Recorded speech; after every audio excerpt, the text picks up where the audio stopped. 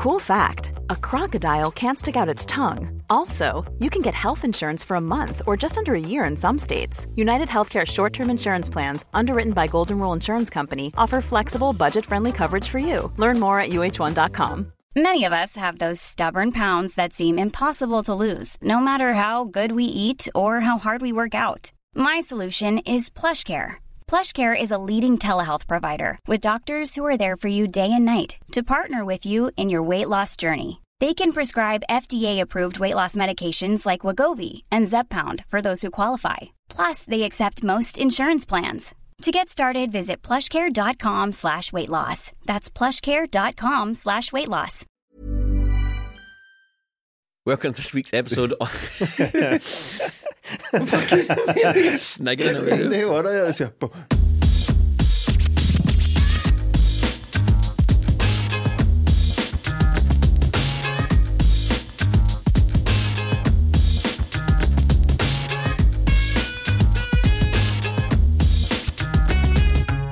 Welcome to this week's episode of 20 Minute Tims. I'm your host Jamie and I'm joined by Melly. Yes. And Stephen. Hello. Take 5. Bang on with it. Listen, if you like this podcast, patreon.com/20 Minute Tims is the place where you can get extra writing, extra podcasts and extra videos. The link is in the bio and I'm not going to elaborate any further because this is take 5 of getting this podcast right, and every single time I've stumbled over the patreon.com/20 Minute Tims.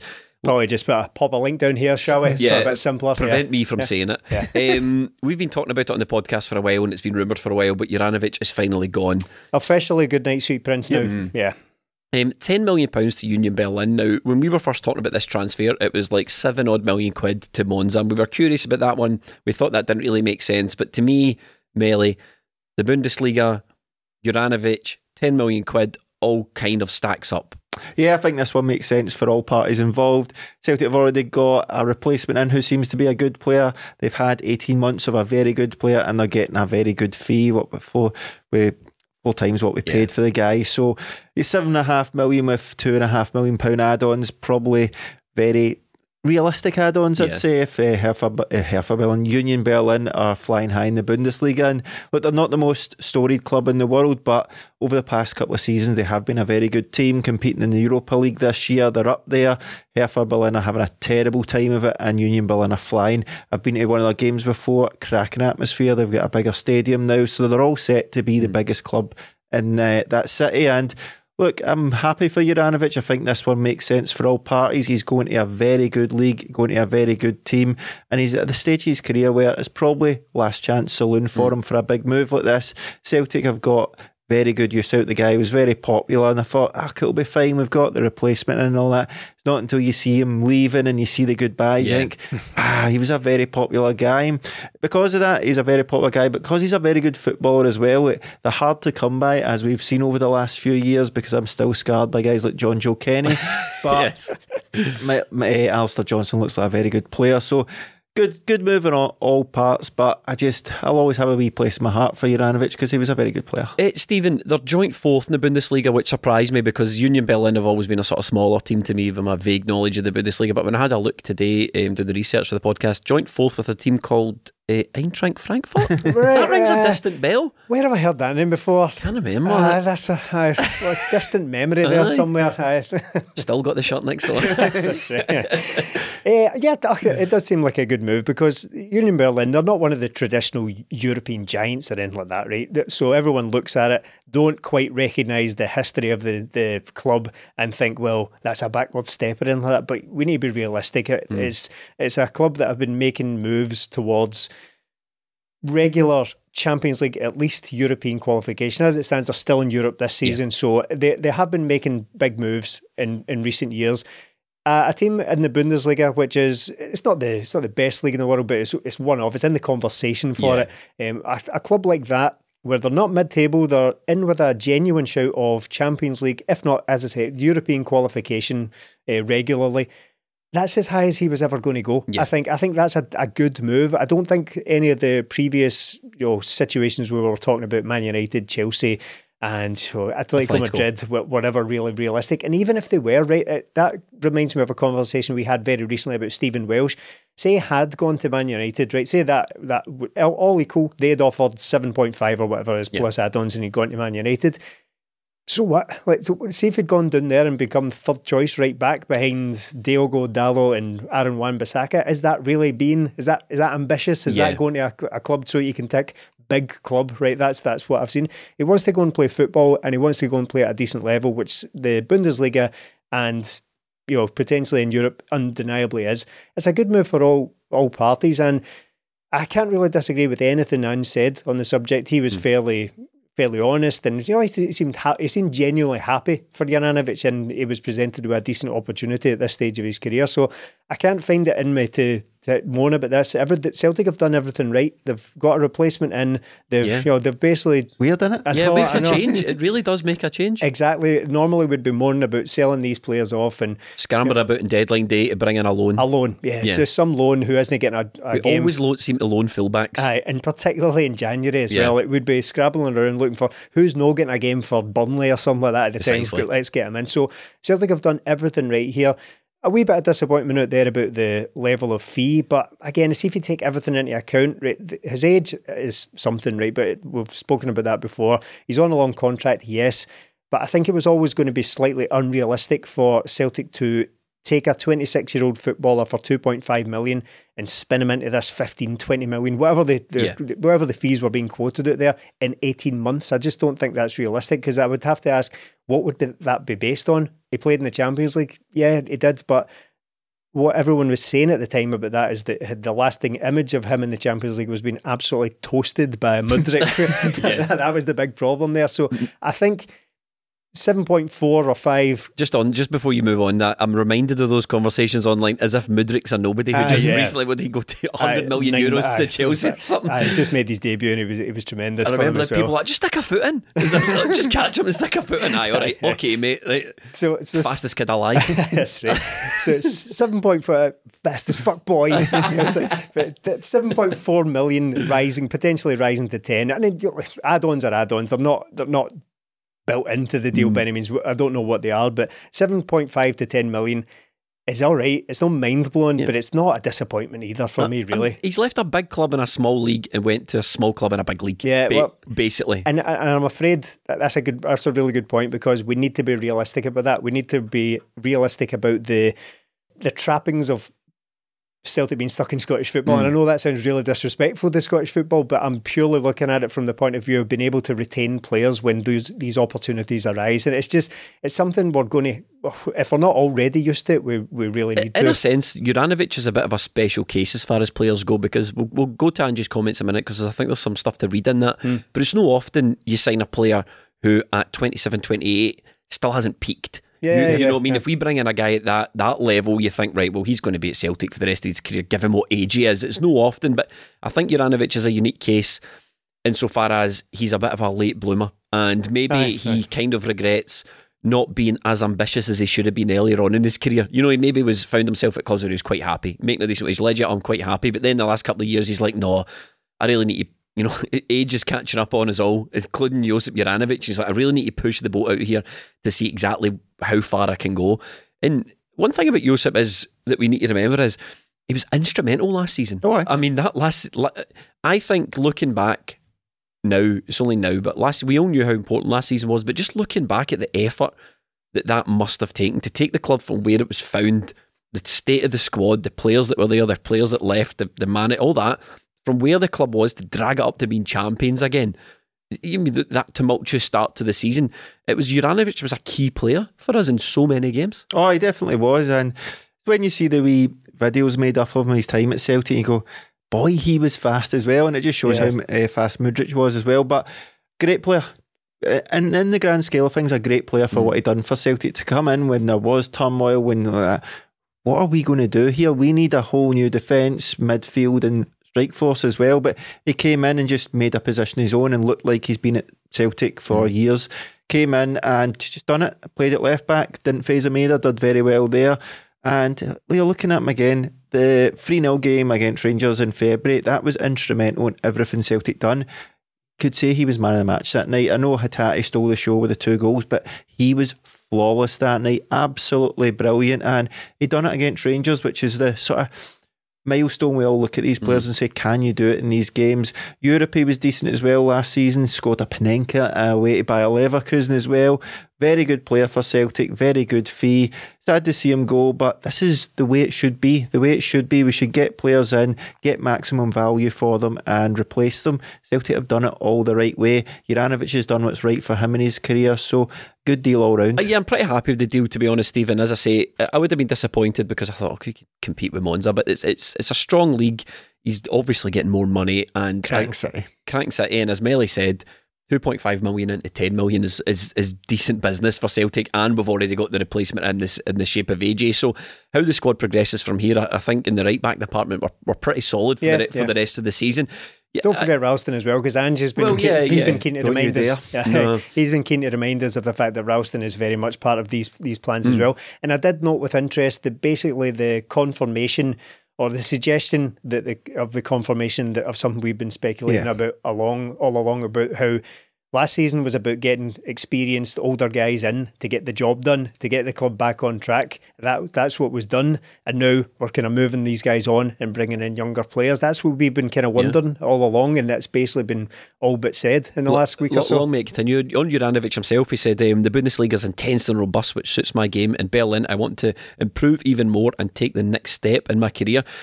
Do you think, you sort of touched on it earlier on, Stephen, do you think this is the peak for Juranovic? Do you think there's another move in him in another 18 months' time, another year's time? Do you think this is the peak of Juranovic's career at the moment? He's settled in Union Berlin, Bundesliga, or do you think he can get a better move after this? No, I don't think so, if I'm honest. Not at this point. I think you look at someone like Frimpong, who's made a very similar move to, albeit like a bigger, more kind of historied Bundesliga club, but he's moved to the Bundesliga and he's been there for a wee while now.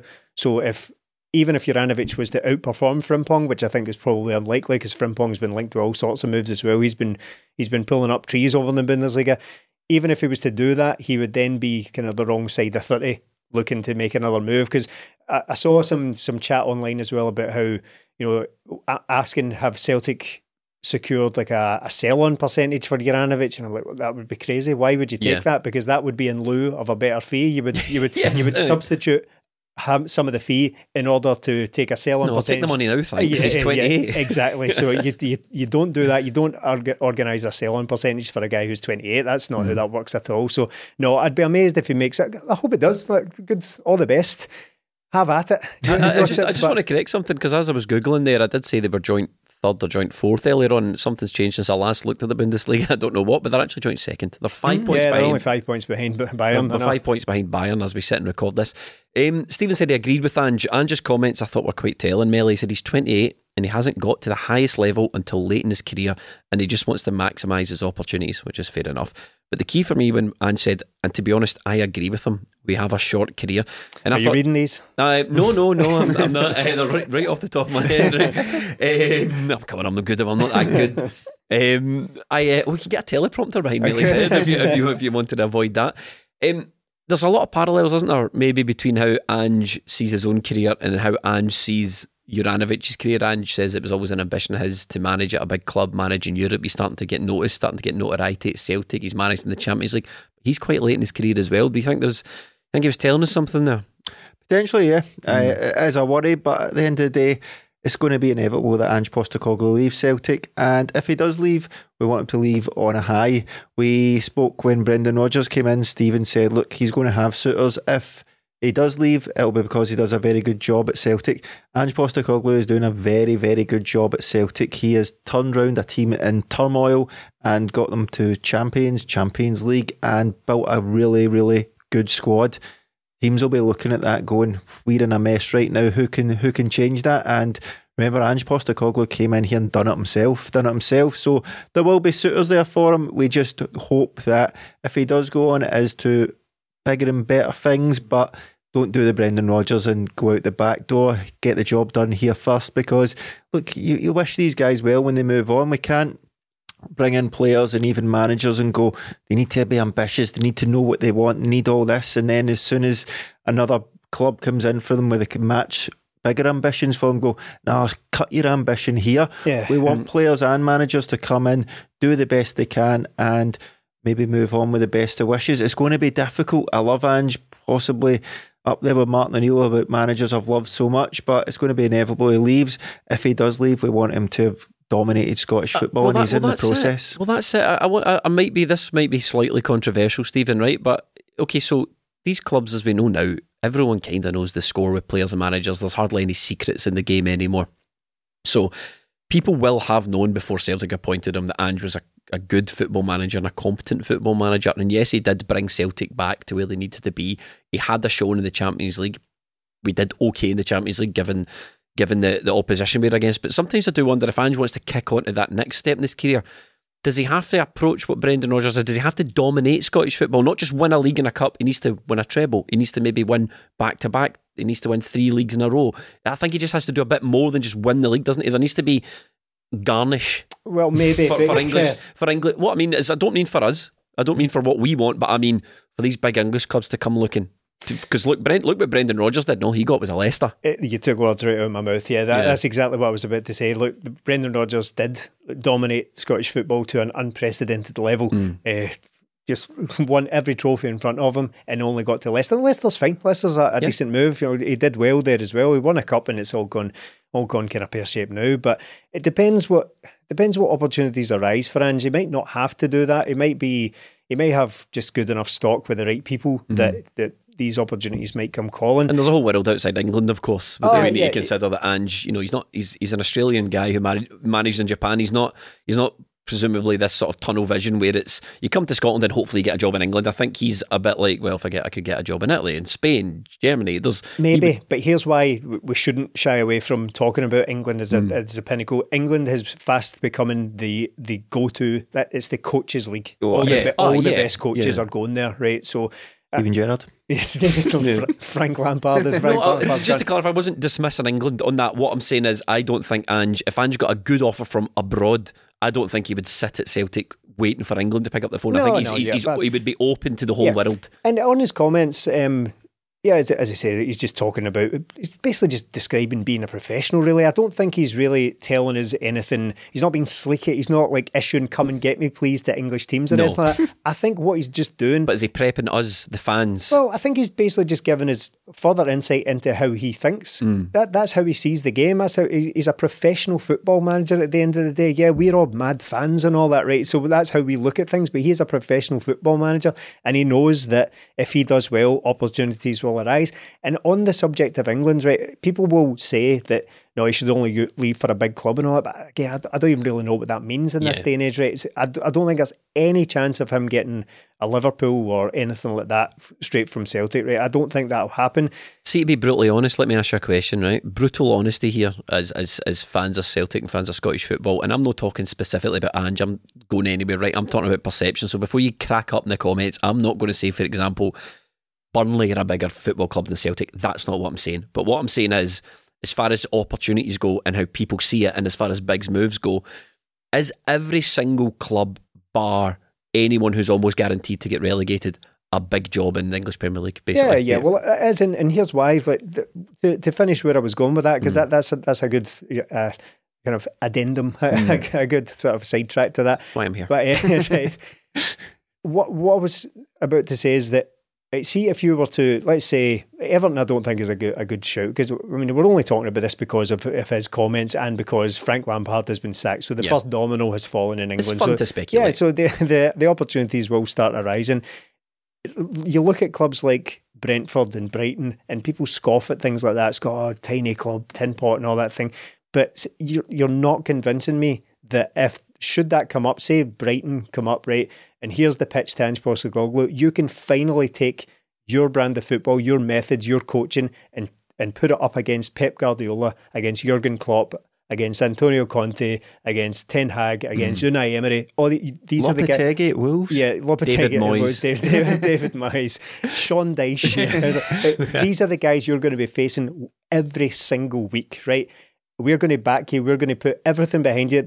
We've got a structure in place to give you the best chance of success against these guys. You're not convincing me that that's not an appeal for somebody like Ange Postecoglou. If you don't think he would do that, and I'm not saying he's leaving tomorrow for Brentford, that is categorically not what I'm saying.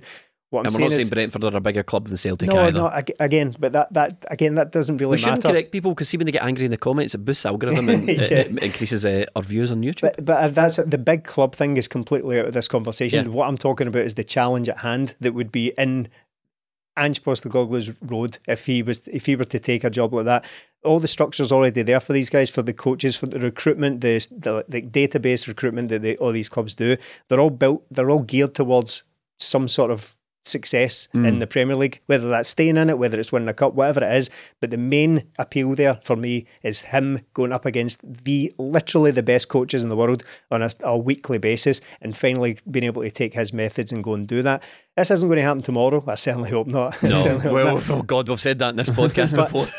But that will come one day. That will come, and it will be, as Melly said, as a result of the performance he's put in at Celtic. That's the reality we live in. If people are good here and they perform above expectations, they will be noticed. So I just the thing is, like, if you're still getting disappointed after we went through with Brendan Rodgers and Kieran Tierney and Moussa Dembele and Edouard, all these guys leaving, if you're still saying, no, he wouldn't leave, there's no way he'd leave, I'm afraid this is very much a you problem. You're still getting disappointed by this. But hopefully none of that matters. No, every single word that I said was completely ridiculous there, and he stays forever and ever and ever, and he's our dad for the rest of the time, basically. Right, so there's one guy who has been more perturbed than us on Celtic's transfer stuff. Now, there's a long-running segment on this podcast called Just Saying Stuff, where pundits and journalists just say stuff, and it doesn't really make any sense at all. I had a look for the column by Chris Commons. It's since been pulled, or maybe they've taken it down to edit it or something. I couldn't find it, but he said he is surprised. Let me talk you through the bastardisation of football comment in Scotland, as far as Scotland goes. So Chris Commons said he was surprised that he doesn't see enough rotation in the Celtic team. He wants rotation in the Celtic team the way that Brendan Rodgers did, and I thought that's ironic, because Brendan Rodgers rotated you right out of the club without kicking a ball for us. You got wheeled out at the last day of the season like some sort of carny to wave to everyone before you get papped off to Hibs or whatever the golf course you're on right now, right? So there's all this uproar about it, and then the another newspaper, because what they do is he writes for the Daily Mail, right? And then the Daily Record clip it, and he said Celtic's Chris Commons has major concerns over recruitment and feels similar deals that brought Mo Bangura and Stefan Spegepovic to the club could be on the horizon. Okay, ooh.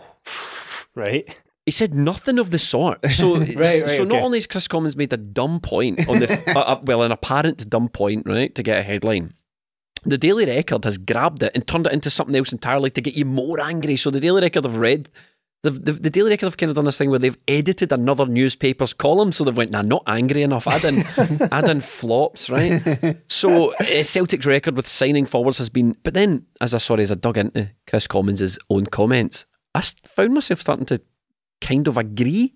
The problem is it's a very lukewarm take. He's not saying much, so I can see why the editors had to spice up. So I'll let me read it out to you and let me know what you think, right? Celtic's record, I'm reading this again. Celtic's records with forwards, and the problem is when I look down, I get a double chin thing the camera can pick up. Right, so Melly, hold that up for us. Thanks very much. Celtic's records with signing forwards in the last decade has been patchy at best. For every Gary Hooper, there have been several like Mo Bangura and Stefan Spegepovic, which is true. He says even talented players like Timo Pukki never showed their best in the green and white jersey. So I can understand the growing concern among supporters when a success story like Giakoumakis seems to be leaving the club. And that's kind of fair enough. Very similar point to you made recently. Yeah, very similar point. He goes, listen, I'm a fan. That's why you two get on. That's why me and Chris, same handicap. He also played half a season last year and ended up as a Premier League's joint top scorer. Again, give him a run in the team and his confidence will grow. Don't know where that comes from. And he'd probably score 25 goals. His only problem is, and this would I think is key, he's not Kyogo Furuhashi, a player who Ange clearly sees as number one. So no matter what Giakoumakis does, it's clear that he's always going to be second fiddle to the Japanese forward. I'm sure money comes into it, but at 28, Giakoumakis should feel like he's starting every week. And I thought to myself, there's not an awful lot really to the meat and bones of Chris Commons' point there about why Giakoumakis might be leaving is fair enough. They've just framed it as something to get Celtic fans angry. So do you agree with Chris Commons, Melly? When I seen the headline, I thought, Chris. Yeah. But on that, it seems fair, but at the same time, Giakoumakis and their whole rotation thing, it's not as if he doesn't play. Yes, Kyogo has started every game since the restart, but that's because there was rumblings about Giakoumakis wanting to go. Before that, Kyogo was probably first choice, but Celtic play up to 60 games a season sometimes, so he could see himself playing half of those games. And he was injured last season as well, we need to remember that, which is another reason. And so he came back and done very well, but Kyogo done brilliant as well. Celtic had two good strikers going at it, and as I always say, competition kills complacency, and if a guy's not willing to stay and fight for his place and back himself to be a better player than Kyogo, then if he wants to go, we can let him go and replace him. But Chris, it's not the worst point, but make it better. Yeah, make it better, Stephen. I think there is something in this, but the fact of the matter is, Giakoumakis will have been told, Kyogo's my guy, but there will be plenty of playing time for you here. And Ange touched on that as well in his comments just about the St Mirren game earlier in the week. He says, look, you don't get guaranteed game time at a big club. If you want guaranteed game time, go to somewhere where the squad is weaker and you'll play every single week. Yeah, I'm trying to decide if I agree with Chris Commons or not, but I believe the take has now become so lukewarm in my head I can't actually remember the point he's trying to make. It's so tepid. I can't decide if I agree or not with him. It's a weird thing to be coming away with, though, that there's not enough rotation in the squad, because a month from now we'll be talking about how there's too much rotation. Yeah, we had 5 different lineups last 5 games. right, okay. And I think Kyogo scored 20 goals this season. It's January. How many goals has he scored this week? 4. He's got 4 goals this week, 20 in total this season. It's a tough spot. I sympathise with Giakoumakis, and we all like him, and we all really enjoyed his contribution. I say enjoyed as if he's already gone, but he's we 1 foot at the door. I think Ange even alluded to the fact that he's got, I think, several things going on in the background, so we get the weekend off, right? So reading between the lines, he's all but gone. But I sympathise with him, but truth be told, that's football, I'm afraid. Like, Kyogo has been in red hot form all season. I mean, misses the odd chance here and there, but 20 goals by January. See if he scores 35 goals this season, will everyone shut up about the chances he misses? It's getting ridiculous now. I mean, no matter who, as you say, the form Kyogo's in, no matter who else was at the club, they'd be struggling to get a look in. Oh, definitely. You can't argue with the guy.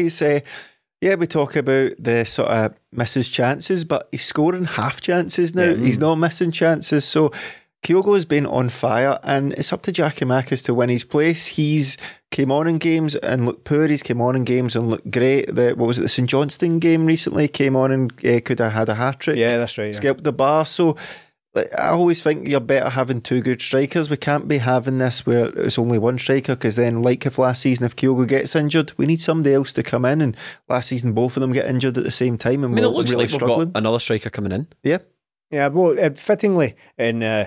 I think me and Melly are both afraid to try and pronounce his name. That's why Melly just went, yes, Jamie, we do. So, leave it to Stephen. Fittingly for the Daily Mail, Chris Commons is actually making a very conservative point there, isn't he? Because I agree on the surface of things that to get rid of Giakoumakis presents a great deal of risk in replacing. Right, that's always the case. That is always the case, and particularly with Celtic and strikers, I agree with what he said there, because the record, check the record, bud. Yep. Look at the players we've had over the last 10 years or so, even more. But I don't see how that applies now. It's a different era. We're not really making these same types of transfers. We're not making this same type of recruitment mistakes. We're not doing the Hail Mary thing anymore. No, and again, there's huge risk. We always were aware that if you increase the churn, the turnover in the squad, with that comes greater risk, because the more players you bring in, the more chance there is of them not working out. So he's right there, but that doesn't mean you don't do it. That doesn't mean you don't take the risk, because with that risk comes reward if you do pull it off. If you get rid of Giakoumakis now, who, again, we've spoken about it so many times recently, 28 years old, probably passing into his peak value, about to go over the other side of that. If you get rid of him for a decent fee and bring in a 21-year-old guy from South Korea, if he hits the ground running in the same way that all of these players have, and we've had 2 debuts again this week as well. We've had, is that 5 players in this window alone, and they've all played some part or other so far. So I'm not afraid of that. I'm not afraid of having brought in another, it's a bit of a risky signing. I don't see any reason to be doubtful of that because of the recent track record of it. The fact is, we need to do this now. We need to keep this transfer churn going. And Chris Commons would probably have us stop that altogether and just keep the same players all the time, because there's less risk in that. It's not feasible. It's not realistic. I mean, it would just be great if we didn't really hear very much from Chris Commons any longer. He honestly strikes me as a guy, like, no harm to him, and I would love to have him on this podcast because he's a great Celtic player at a time. But there comes a point where you read things like this and you think, he doesn't really watch Celtic. No, he's a new Charlie Nicholas. Yeah, he doesn't really. He's not really across what's going on here. He just gets paid to write this column now.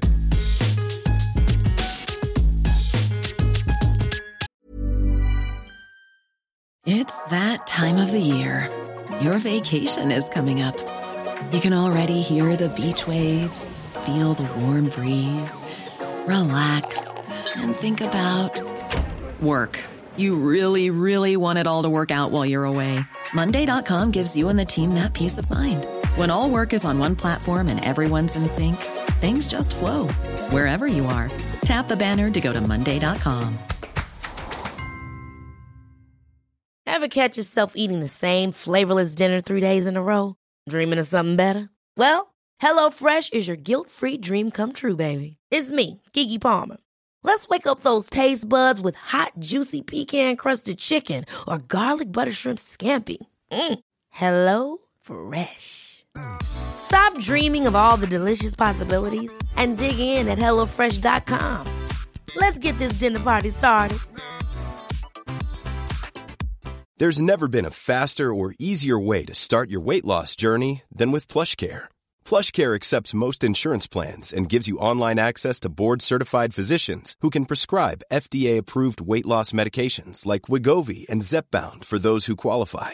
Take charge of your health and speak with a board-certified physician about a weight loss plan that's right for you. Get started today at plushcare.com/weight-loss. That's plushcare.com/weight-loss. plushcare.com/weight-loss. Quality sleep is essential. That's why the Sleep Number Smart Bed is designed for your ever-evolving sleep needs. Need a bed that's firmer or softer on either side? Helps you sleep at a comfortable temperature? Sleep Number Smart Beds let you individualize your comfort, so you sleep better together. J.D. Power ranks Sleep Number #1 in customer satisfaction with mattresses purchased in-store. And now, save 50% on the Sleep Number Limited Edition Smart Bed for a limited time. For J.D. Power 2023 award information, visit jdpower.com/awards. Only at a Sleep Number store or sleepnumber.com.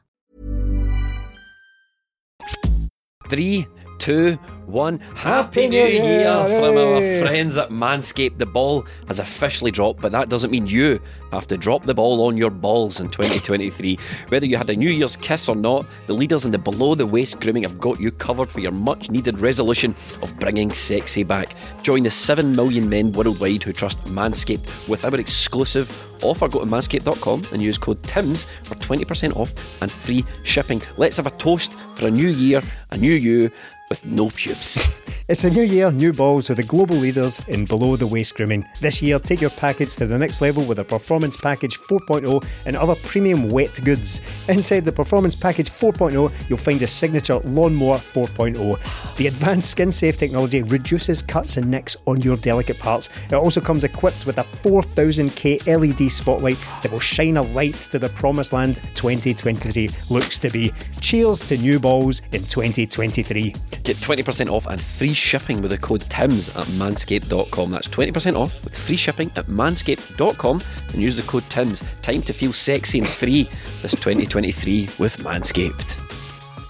Stephen, you were like, is it 5 players we've signed and how much money we're selling? We don't really know. I think to be fully across how much money Celtic have spent and how many players we've signed, we need to pick the phone up to Michael Beale. Because he is, this obsession that the guy has, it's mind-boggling to me. He just got on with the job, mate. He called Ange lucky, and then he sort of backed. Well, me and Ange are both lucky. You're not in the same league as Ange. No, there is no me and Ange. That doesn't. That's not the conversation. The conversation is you and Rangers, and the amount of crap that's come out of this guy's mouth recently about Celtic is mind-boggling to me. And just about he loves to inherit. He loves to give this line. We inherited the 9-point gap. We didn't make it. Yeah, but you had a chance to reduce it. Yeah, there is that. You had it at Ibrox. Yeah, you had. You might not have inherited it, right? But you didn't fix it, and it's the same. And he made the comment about they've probably spent more in the last 12 months than me. Why does this matter? What do you think? I mean, it's like saying I didn't bring this rat infestation into my house. That was here when I moved in. I've not done anything about it right enough. but you're feeding them. You're feeding the rats, Michael. You're putting the dog food for them. They're coming back. So a balloon of a boy. So he is, man. But there must be motivation behind this, because this thing about they probably spent more in the last 12 months than me and Stephen did in 3 years. Right, okay, but that's because we won more money, and that's how football works. You win more things, you get more prize money, you get to spend more, you spend that on good players, you turn them into This is not it's not like somebody just handed Celtic a cheque to go and be better than Rangers. And the fact that he's sort of fessing up to it, the fact that he went, well, when me and Stephen were in charge for the 3 year, we didn't bring in an awful lot of money. Right, good job. There's two things here. There's two things that he probably doesn't realise he's doing here. One is by constantly saying that Rangers don't spend any real money on quality, he's outing himself as a cheap option manager. Yes. Oh, yes. 100% he is doing that, right? Yeah. We don't bring anything in good in, so hence I am the manager.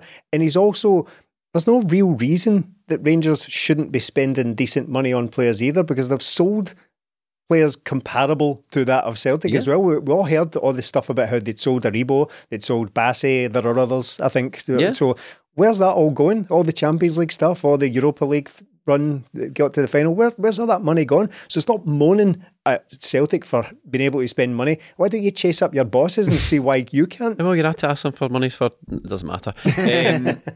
Melly, there must be... Do you think there's method behind this? Do you think this is mind game? Do you think he's trying to get under Ange's skin here? It's not going to work. It's ridiculous tactics from him. I think he's just very insecure that he's coming into a club who bang on about history and dignity and all that, and really does he belong there? He probably feels, I kind of do, but I need to talk about Walter Smith and Bill Struth to make myself. I think it's insecurity, isn't it? It is. It's all that. And the last thing I would be doing if I was a manager of a big rival is highlighting how well my rival's doing. Like, Celtic spend a lot of money on good players because we sell good players for good money and bring in more good players. Michael Beale has had a chance at Rangers for 3.5 seasons to develop a lot of players. They only done it with 2. Yeah. So they could have sold Aribo earlier, they could have sold Morelos, they could have sold Ryan Kent early and got money for them, but they chose not to. They've got 1 or 2 players they can hold up, but they signed a ton of players and none of them have went on, apart from those 2, to bring in any money for Rangers. So have a look at yourself, Michael, and lay off Celtic. Just get down to winning games. Well, that's it. I think what's patently obvious here is that this stuff about I didn't inherit the gap, right? It's counterfactual because, as I've already pointed out, he had an opportunity to shrink the gap. So you're carrying the can for the gap, Michael. I'm sorry, you're carrying the can for the 9 points. And what it is, it's as clear as day. First day in the job, somebody sat him down and went, just remember, you need to get the fans on side. You need to get the fans on side because that's what happened to Gio. The fans turned against him and we had to get rid of him. The key to this job isn't winning, isn't selling players for big money, it's keeping the fans on side. Staunch. Yeah, being staunch. And every single word out that man's mouth ever since has been just things that Rangers fans want to hear. Yeah, and this is the latest one, calling Celtic manager lucky and all that, and it's really, really cringe. It reminds me of that Family Guy episode where Lois Griffin's running for mayor or whatever, and she just gets up and goes 9/11 into the microphone at all times. Yeah, that's basically what we're dealing with here. So that's enough about Michael Beale. We've got games to talk about. Should we do the Effie Ambrose derby first? Yeah, the world famous Effie Ambrose derby, as it's known across the world. Yes. Look, I felt bad for Effie. That was calamitous from the guy. That was Effie? It was. Yeah. And in many ways, I found it quite comforting. Right? We'll go on to the penalty as well. But see, when Effie Ambrose was conceding a penalty and then shortly after he had a howler and dropped a clanger for Kyogo's goal as well, I just found it quite reassuring. And not because I've got anything against Effie Ambrose, far from it. It's just, it was like getting home and putting on an old hoodie. Yeah. Right? Just like, this is cosy watching this. Yeah. The more things change, the more they stay the same. Effie Ambrose is still very much Effie Ambrose, and he's still putting in Effie Ambrose performances. It's been a long time since I feel like I bumped into an old friend and he was still exactly the same way. So yeah, entertaining. We did have some rotation, so Chris Commons would have been happy, and we had some rotation in the St Mirren game as well. But I think we need to talk about Kobayashi. Played in both games. I thought the guy looked very assured. He does. He looked very assured. I didn't expect him to make his debut on Wednesday night there, but I thought Morton game was primed for him. But he came in and done a very good job. Thought it in turn made Starfelt look very good as well, because he's moved on to that sort of natural side. So it will be interesting to see when Carter Vickers is back who drops out. I think it will be Kobayashi, but you can see why he's been bought. He doesn't shirk a challenge. He's decent in there. He was up against Curtis Main in his debut, so that is a tough ask for MD. He's a guy that's been about Scottish football, knows what it's doing. So I think he done well. He's a big boy. His passing is very good. Yeah, I think looks very good on the ball, doesn't he? I think he's calm, but I just don't want to see a bit more from him. I think he was a bit tentative sometimes, a wee bit, but that's understandable playing his first games at Celtic Park. Not the best opponents, but I think there'll be more to come from him towards the end of the season. I think you can see, right, I could maybe see him being a defender for Celtic in the long term. So all good. We've had good debuts from players. We've had calamitous ones. He was right up there towards a good debut. It didn't get tested too much, so it'll be interesting to see when he does get a test, but all good so far. Your thoughts on Yashers this week? Early days, of course it is. If a guy had come in and played badly, what you would say is give him time. If he comes in and plays well, we still need to apply the same logic. We need to see how he settles in properly. But the initial signs are very good. He is exactly what I expected, in that what I expected an Ange defender to be brought in at this point in kind of phase 2 of the Ange revolution, is to be comfortable on the ball, a good passer, and that's exactly what he looked like. Again, early days, so we will see how he develops into the team, but I'm pretty encouraged by what I've seen so far. I think it spells end for Jens, Moritz Jens. Yes, it does, he's not been in the last couple of squads now, and even with the absence of Carter Vickers, Jens still isn't even in the squad. I think Welsh was back in, he's back from injury, Jens nowhere to be seen, so I probably, I felt a bit for Morton because it was pretty clear, and when we were rewatching the game, Stephen touched on the point that it was a bit like watching Celtic in the Champions League. Every mistake was pounced upon. They didn't really have much of a chance, did they? No, they didn't. They got off to a fairly decent start. They didn't have Celtic. Well, they did have the better of the first couple of minutes. Celtic got up the pitch and get a penalty. It was always going to be difficult for Morton getting off to that start, and then being 2 goals down very quickly, and it just shows that the gap in quality, and we sort of take it for granted sometimes, don't we, that look, Celtic, we should be doing better, but you see when you're up against much better players, even Morton set up well, had a good start, 2 mistakes and they're 2-0 down, and even then one mistake, it wasn't even a mistake for the penalty, was it? So we've mentioned the penalty a couple of times, so we have to do it, don't we? We need to do Super Vario World. So just, are you going to do the theme tune? VAR. These, what do you say? What do you say about that handball? I think it bounces up and just hits. What can he do? I don't know. Do you think? Let me address something. Do you think that was us getting a soft penalty to shut us up about all these things that have gone on? So any time now that anything gets brought up about these penalties that have been discussed, I'm talking about the Rangers penalty statistic that was doing the rounds a couple of weeks ago. It's now disappeared, and that argument's been replaced with the Celtic paranoia argument.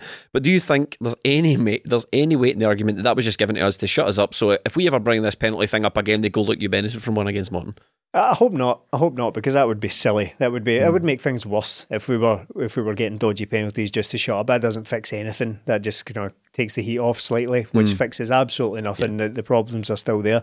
What I think happened there is that Kevin Clancy has come over to watch this on VAR, having been fed information for ages, it felt like, and watched it. And I think, I can only hopefully give him the benefit of the doubt by saying, I reckon he probably thought he had no choice but to give that, because of the position of Efe Ambrose's arm, regardless of whether it was deliberate or not.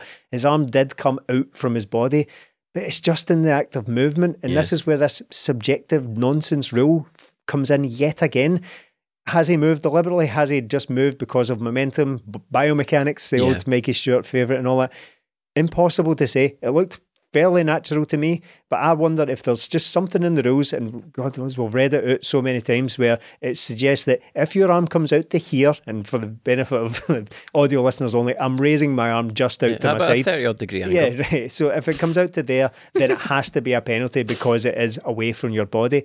I reckon he's probably just looked at that and thought, oh Christ, I need to give this. Yeah, I mean, because see, if he hadn't given it right, maybe he is then left with an explanation to be made. Why did you not give that? Because his arm is in an unnatural position. It's away from his body. Maybe he gets dragged in front of Hugh Dallas, who we all know secretly runs this stuff, and is made to explain why he didn't give it. So he's left. Right, he's left watching the screen, thinking, "Oh no, I need to give that." And that's the basis for a conspiracy, isn't it? Yeah. Honestly, because the problem we've got with these handballs is Sports Sound. Not 2 weeks ago, what was his name? Crawford Allen. He was on Sports Sound, saying, there has been an admission that, we have to look at the handball thing and yada, yada, yada. Basically saying a line was drawn in the handball discussion during the World Cup, and you're not going to see the Matt O'Reilly thing anymore. You're not going to see that anymore. And basically saying the defence for Goldson was, yes, that would have been given some weeks ago, but now we've had a look at it, and that wouldn't be given as a penalty anymore. That was basically the sort of what was understood for the conversation. But then we see that given against Efe Ambrose, and we're back to the Bernabei. That's, for me, is up there with Bernabei. That's up there with Matt O'Reilly. That's that level of decision that I thought we weren't going to see anymore. Look, I'm not being dramatic, right? Sack every ref in this country. Sack them all. They're crap. And even the guys that are at the top, they all need to go, because we are the paying customers and we don't know the handball rule. And it's not just us being on a podcast. It's true. It's every pundit, every journalist. It's the handball rule, right? Must be a secret written inside a safe, buried underground on a scroll somewhere. To read it, you have to do the Indiana Jones things where you pull it off and put something else down there, because nobody knows. Somebody must know, but nobody watching the game knows. And while we're on the subject of VAR, St Mirren game, there was 2 offside, both goals chopped off for offside during the St Mirren game. Both correct calls, right? But for one goal that was chopped off, up on the screen, the person at the stadium, now I don't know if this is to do with Celtic or the SFA or both, right? But on the screen we were showing the offside decision, and it was wrong. That's perfect. Because see, when you're waiting, like you say, for 6, 7, 5, 4 minutes to get a decision, and everyone's making up their own mind, by the time the decision's made, everyone in the stadium has made their own mind up whether or not it was offside, right? So you're just getting 50,000 pissed off people sitting waiting for a decision, right? But for the second goal, they didn't show the graphic. So they just continued. And that's like me saying to you, Stephen, can you go check if the fajitas are ready? And you get up off that chair and you walk into the kitchen, you come back and you sit down and you just do this. I'm on tenor, going to tell me if the fajitas are ready, going to let us know. Like, they're checking things and they're showing you sometimes and they're not showing you. And they need to, I think, Melly, do the same with the handball rule. They need to come out and say that was a handball, because there's no reason why they cannot do it. No reason at all. No, well, I was on Sports Sound, wasn't it, where, was it Crawford, Allen or Kenny Clark, whichever one, couldn't comment on certain things, and now somebody else is on, one of the two is on, talking about certain things. So right, you can't talk about it, you can talk about it, and look, it's the same as we said when VAR was coming in. It's not going to make a blind bit of difference, because blindness, the referees aren't very good at their job, and it's not good enough anymore. We can go on and on about it and say, look, sack them all, but something has to start happening now for this to get better in the long term, because giving them VAR hasn't improved them in the slightest. In fact, it's got worse, and it's shown them to be what they are, incompetent at their jobs. You can go on about conspiracies, you can go on about them being biased, whatever it is, they are terrible at their jobs, whatever way you look at it. So let's start fixing it now. We're not going to fix these referees. Let's start fixing ones after that, because it's going to be a long, long time before we get this sorted unless we start now. And we're going to be sitting here every week going over this, because these referees do not have a clue. We've even got a jingle. We've even had to make a jingle for it. But Stephen, it's not just us sitting here as fans or podcasters, whatever you want to call it. It's every player, every manager. I think it was Dougie Emery came out after the game and said it's killing the game. Every single person thinks this is an awful idea, specifically as it relates to the handball rule, except the referees. Yeah, and if it wasn't already clear, this is a Celtic penalty we were talking about. Yeah. Look how we're talking about the award of a Celtic penalty, about how disappointing it is and how it's ruining football and all that. As I said last week about the the Kyogo goal, or the Maeda goal, sorry, for Kyogo was offside because his heel was slightly raised off the ground. With this stuff, we get further and further away from realising what this was brought in to do in the first place. It's supposed to improve the game. Clear and obvious. Yeah, exactly, clear and obvious. We have lost sight of what this is, of what it seeks to do, and that's to get decisions right, yes, but it's supposed to improve football in some way or other, and it's the complete opposite. Do you think VAR in Scotland has been basically a disaster? So far, yeah, unmitigated disaster. Yeah, I don't think there's any, like, almost daily now I wake up to kind of slightly clickbaity headline saying VAR, it needs torn up, to just get rid of it, it's ruining football. That's not going to happen, and I think if it was to happen, it would be embarrassing as well, because we would be the only country that's have to do that. So it's not going away anytime soon unless we just decide we're such a tin pot shithole, we have to get rid of it. Okay, so if I was being fair to VAR, even in the thought process of coming up with this, I'd be like, well, if I was fair to VAR, Melly, I'd say it's helped the linesman, right? Because now we know whether something's online or offside or not. But we've still got this bizarre position where when a goal's scored, the linesman still flags to say, I think that's offside, even though it gets checked. And we're also in a bizarre position where when something's patently offside and every single person can see it, the play goes on. So the kind of linesman VAR dynamic doesn't really work at the moment as far as I'm concerned, because again, during the St Mirren game, I think the linesman flagged for one of the goals as offside, and then it turned out it did count. So he got that call wrong and it was corrected by VAR. And all that's left there is you've got the linesman looking like an idiot on the side of the pitch. Yeah, but I think that the linesmen have to do that, don't they? They have to give a decision either way, and I kind of get that. It is frustrating when that guy's offside, but the linesman has to wait until the very end to do it. That is frustrating, but it's probably the right way to go about it. If we do a wee round table thing again, did you think VAR would be this disastrous, Jamie? Honestly, I think, to be fair to me, I have been saying for a long time, all that VAR was going to do was show up how bad the refs were going to be. And I think, I didn't think it was going to be this disastrous, but I honestly thought, how long have we had it now? Months? November. We've had it since November, but they've been really, but they've been practicing on it for months. They were so confident about it, they brought it forward. Remember, they brought it forward. It was supposed to be after the World Cup. So no, I don't think anyone could have anticipated it would be this bad, and I don't think, honestly, I know we're quite irreverent on this podcast. I don't think we're blowing it out of proportion. No, something tells me I don't think we're blowing this out of proportion, because when I'm watching football and then we watch the game, so when you're at the game and then you watch it back and then you listen to the other sort of sports BBC podcasts and then you do a bit of reading on it, it's unanimous across the board. Every single person talking about Scottish football in any capacity, whether you're at the top of the tree, the best in the game like us, or you're down like the BBC at the bottom, there is nobody that understands what the hell is going on. Yeah, and it's a worthy point to make as well, because all along we're always facing accusations of only moaning because we don't get decisions and all that, and we've been saying all along as well, just you wait until it gets you, wait until it bites you in the arse as well. It's not about Celtic, it's not about Rangers either. Well, most of the time it seems to be that case, but this is for everyone. This is Greenock Morton. Poor Greenock Morton have just been stiffed there. Not that it would have made a great deal of difference in the grand scheme of things, but that doesn't mean that we don't talk about these things. Just because it was 1 goal and a 5-0 defeat doesn't mean it doesn't matter in the grand scheme of things, because we're fighting the good fight. Yeah, exactly. And it's the same people. It's the same people who are going to be making decisions for you, whoever you support. For all the angry Rangers fans who would like to watch this podcast and comment on it. Right, that's the end of VAR. We've made our mind up. It's let's get on to more positive matters. The penalty was scored by Aaron Moy, who has been sensational recently. Oh yes, been brilliant, absolutely brilliant. He's adding goals to his game, just the complete midfielder now. He was, you said earlier, Jamie, played lately with slippers on, just a 5-a-side knock in the park, just looked a cut above everybody in that midfield. Should have got man of the match. I thought Kyogo got it despite only playing half. Aye. But look, if he keeps up this, I think he's going to be up for one of the most prestigious awards in football. The Tony Ralston Award for the end of season 20 minutes in. Tony Ralston, most improved player, award for unexpected excellence. Yeah, because we kind of doubted him when he came in, didn't know what the script was going to be, but he's been brilliant, absolutely brilliant, bar that one St Mirren game, and he's going from strength to strength now that he's in there. And I'm just looking at him going, you are part of Celtic's midfield, a Celtic midfield which is very good as well. So I think what we're seeing from him is brilliant, and I kind of feel like there's more to come from him as well. I'm sure about the 32-minute mark he sparked a Hamlet in midfield. There is it. Have you seen the picture of him smoking?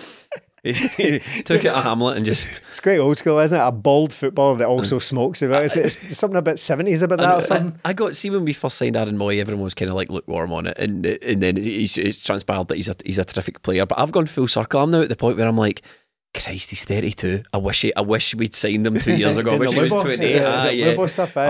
I wish he was younger, man. Because I just love watching him play. He could have had a hat trick the weekend, so I hit the post. If anything, it was. I don't know how it didn't go in. He just kind of clipped that across. It hit the inside of the post and trickled all the way along. So it could have been a hat trick performance for him. So I mean, you're looking at him, Stephen. You're like, goals, assists, only scores braces as well at this point. Penalties. Passing. Is there anything Aaron Moy can't do? Yes, post-match interviews. For God's sake, stop asking the poor guy questions. He hates it. Absolutely hates it. I've never seen anything quite like it. I don't think I've ever seen a footballer, and he's not like he's like been thrust out there as a 16-year-old and he's sitting there all shy and all that. He's 32. He's not going to get any better than this. I've never seen anyone more uncomfortable with having a microphone shoved in his face. I've never seen anything like it. Aaron, we won the battle with Greg Taylor and now we're going to win the battle with you. Turn on your Instagram comments. Let us comment on your Instagram. Let us tell us how much you love me. It'll be worth it. No, how much we love you. How much we love you. Ask Greg. Ask him in the dressing room. Resistance is futile. Yeah. We will win this. We will win this. Get the Instagram comments turned on, Aaron Moy. Speak to Greg Taylor. He's never looked back. Sorry, Stephen. Carry on. Where was it? No, guy's brilliant. That's it. Full stop. He's been great. One of the most influential players in the team just now, if not the most influential players in the team. Everything just seems to tick through him. It's not like this like kind of ball of energy in midfield or anything. It's the opposite. He's just so calm. He just loans the ball out. Yeah. Here, you have that for a couple of minutes. Give it back. Just controlling absolutely everything just now. And what a breath of fresh air he's been for this team. He came into the club and we've had a discussion recently or all along about how lukewarm we were on the signing. But it's because we wrongly perceived that he was going to be another James McCarthy, coming in here and just taking up a place in the squad as a backup to Callum McGregor and anything like that. Nothing could be further from the truth, and you'd be hard pushed to find reasons to take him out of the team just now, other than the fact that he's 32 and will be probably rotated in and out where possible. But one of the first names in the team sheet just now. And it makes you think, like, Iwata's going to have to fight for his place, isn't he? Another debutant this week. If Aaron Moy's doing well, still got Matt O'Reilly there, who some people think he's not doing well. Some people dig out the stats and tell you that he's doing very well. I personally think his performances are a wee bit short of where we've seen Matt O'Reilly in the past. Callum McGregor, we've still got Ideguchi. We've still got Ideguchi in there. Do you think Iwata's going to have to really fight for his place? Or do you think he's going to struggle to get game time? I don't know about struggle. I think he's always going to struggle because he's up against Callum McGregor. He's a Celtic captain and probably Celtic's best player as well. He's the most influential player, so game time might be hard for him to come about. But like Celtic, I've got 5 subs. They handily win games fairly early on, so there will be time for him to get game time between now and the end of the season. The biggest compliment I can pay Iwata would be once Callum McGregor went off, was against Morton. Nothing much changed for Celtic. I mean, Lewis spoke about it after the match. Very neat and tidy, always available for the ball. Big unit of a boy sitting there at number 6. He has all the sort of attributes you'd want for that sort of player. It's just whether he can bring it to Scotland. And in that first look, despite it being Morton, he looked very good. So I don't have many concerns over him. Guys like Ideguchi, there was like, right, where's he going to play? What is he? I think with Iwata, in the short time we've seen him, you can see what he brings. Callum McGregor is the main man, but there will be times when he can play. It's funny because this is something I've picked up on with a lot of the signings recently, but especially the Japanese boys that have come in, Iwata and Kobayashi, and even people like Yakimakis were saying it. They go, this guy's a unit. Look at the shape this guy's in. And whilst it's true they are in good shape, part of me is also like, yeah, but I just think that's what footballers are supposed to look like a lot of the time. We're in Scotland. I know, we're used to looking at guys like James Forrest, who, I mean, they look as if they've maybe missed the last update, and then this is like the new model footballer coming in. You know what I mean? Iwata, even earlier days than Kobayashi, he's played even less than him. So difficult to judge against an opponent of that standard, isn't it? Yeah, of course. But what I did like about him, what applies across the board rather than about this specific opposition, is that he came in, and whether it's one of his attributes or whether it's just big debut occasion. But he came in and he was very vocal, very communicative. He addressed the fans in English when he was unveiled at half-time in a recent game as well. Is that important to you, is it, that he speaks English, Stephen? Yeah, if he's going to come here to our country and speak our language, and take one of our guys' jobs. Exactly. He's taking one of his own job, the Gucci's out. Isn't Oh, so he is, yeah. I know. So, speak English, mate. Come here and speak Scottish. No, but he's obviously, that's not going to be a problem for him. He's obviously gets a certain command of English. So, but what he came on is he was communicating with his teammates, not afraid to tell people where they should be and where they should pass to and all that. That's all good stuff. That's all very encouraging. So again, whether it's just I want to impress here, I want to kind of all eyes are on me, so let's get involved, I think. But encouraging sign so far. But again, extremely early days. Yeah, look, Celtic's midfield is looking a bit bloated, but the sort of 6 main guys in there, like Cal McGregor will always be there, Hatate, Moy, Turnbull's got 2 goals in a week, and even Iwata coming in. Celtic have got 6 really good options in there. Matt O'Reilly, I feel, is going to come back into form. He is still just not getting goals right now. Everything else is doing well. So when you look at Celtic's options in there, if one drops out, there's 1 or 2 good players who could easily slot in. So that bit of the squad's looking good. It is the end for McCarthy, Abelgard and Degucci, but completely forgot Abelgard. He's not been in a squad recently at all, so long gone. Celtic, they could sort of trim a bit of fat this window, couldn't they, with him? I think McCarthy won't be going anywhere, but Degucci, Abelgard, Jens, probably say to them, look guys, thanks for the service, but it's not quite worked out for you. And that's it. Thank you so much to everyone who watches and listens. Support us on Patreon, patreon.com/20minute-tims. You can get involved in loads of stuff, extra content, and you can even get involved in the Discord, which is the best Celtic community online. See you next week.